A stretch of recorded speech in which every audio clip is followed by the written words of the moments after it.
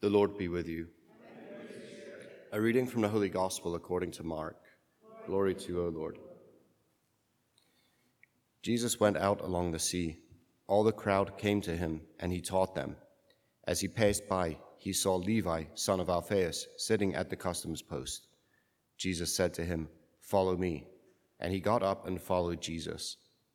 While he was at table in his house, many tax collectors and sinners sat with Jesus and his disciples, for there were many who followed him. Some scribes who were Pharisees saw that Jesus was eating with sinners and tax collectors and said to his disciples, "Why does he eat with tax collectors and sinners?" Jesus heard this and said to them, "Those who are well do not need a physician, but the sick do.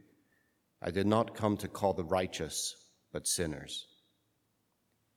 The Gospel of the Lord.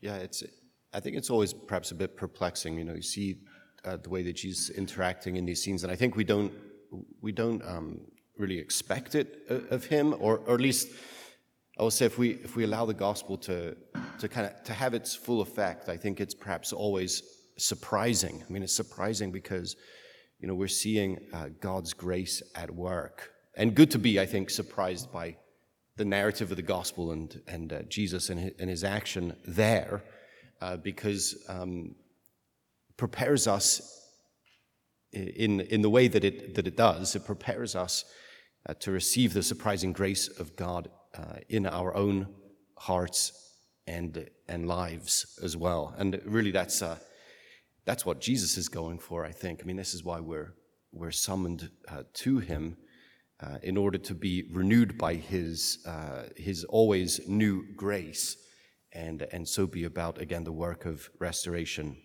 in the world. We get this little clip at the end. I did not come to call the righteous, but sinners. I don't know how many of us are downcast at that reality. I mean, oh man, like am I not righteous? I mean, this right. The challenge, I think, is to say we very often operate on a plane on a level other than the level of Jesus, the level that he's working at. And I think it's perhaps well summed up in one of the little mottos that I've come to love, that Jesus didn't come to make bad men good; he came to make dead men alive. And it's not, and I think that's a difficult saying for us as well, because what we see, and this is the real challenge, right? Is what we see is perhaps bad men becoming good,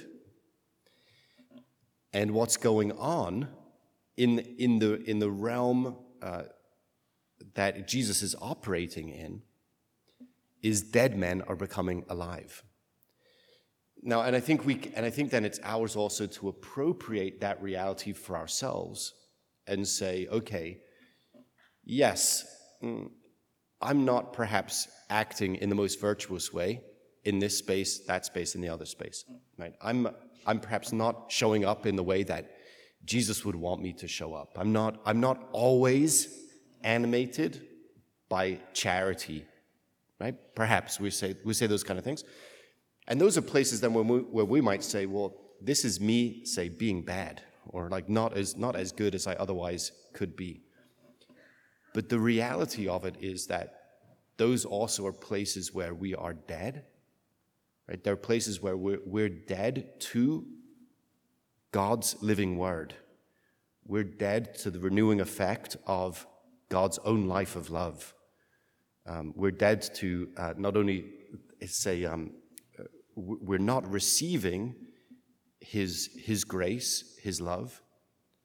We're perhaps also not living according to his love. We're not pouring ourselves out in charity, which is part of the reception of charity, right? This is just the calculus of grace, that in receiving love, we have to love, right? So our receiving love can also be measured in the way that we pour ourselves out, in the way that we give ourselves away. So this is the plane that Jesus is operating on, death and life.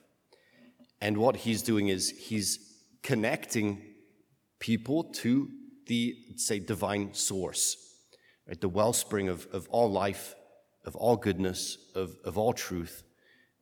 They are becoming alive to God and his purposes. And so then they're living the fully flourishing human life. They're living a life that is, say, that has them connected to the divine source of sustenance, God's own life of love.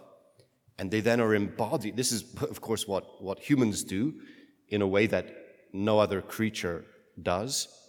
They're embodying God's own life of love. Okay, and this is it for us as well.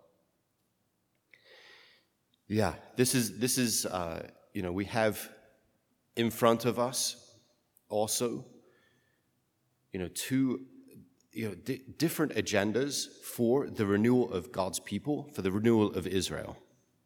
And I think it's important to point it out because we often are pulled off away from God's agenda for the renewal of his people into some other agenda. And you can see that this is, say, more basely political, the agenda of Jesus' day. And of course, what was going on in the hearts and minds of the scribes and the Pharisees as they see what Jesus is doing affecting the renewal of Israel. They're standing back saying, why does he eat with tax collectors and sinners? Right? Why is Jesus not observing the proper lines of demarcation? What does it mean, tax collectors and sinners? It means those who are collaborating with our enemies. So how is that going to affect the renewal that we want of Israel when Jesus is collaborating with our enemies? Yeah, so it's more basely political. Yeah, the agenda is the purification of Israel along the lines of allegiance, and of course the allegiance runs right through the scribes and the Pharisees. Who would have thought? Who would have thought, right, that the plan runs right through them, right? They're the guardians of the plan. Jesus is looking beyond that. Yeah, he's looking beyond that to whom? These tend to be people that say tax collectors, sinners, whatever. These are people who have, say, nothing to lose. Seems to be. Right? So they have nothing to protect, nothing to defend, nothing to lose. They have then the freedom to follow Jesus when he calls. So this is for us, right? What is preventing us from following Jesus with everything we've got? Right? When the call comes, what are we afraid to lose by following him in faith? Right? That next step. Of course, we're celebrating the feast of Saint Hilary of Poitiers, fantastic early theologian of the church and bishop who was himself exiled because of his theological position, essentially, is defending the divinity of Jesus, and the rulers of his day were not keen on that because they had their own plan, but he was willing to suffer exile for the sake of the position. He's not going to retract and recant and the rest. Right? He's going to defend the truth with his life. So this is us too, right? Can we live in integrity? The faith to which we've been summoned, which means, Jesus, first and foremost, Jesus in all things. And as he comes by today to call us out of our own death and darkness and the right into his light and life, we're all the more eager to follow him in all things, at all times and in every way. But he will come by our custom post today, say, follow me. And when we say, we get up, right? We get up out of the darkness of death. We get up into the light of life, and we follow him with everything we've got.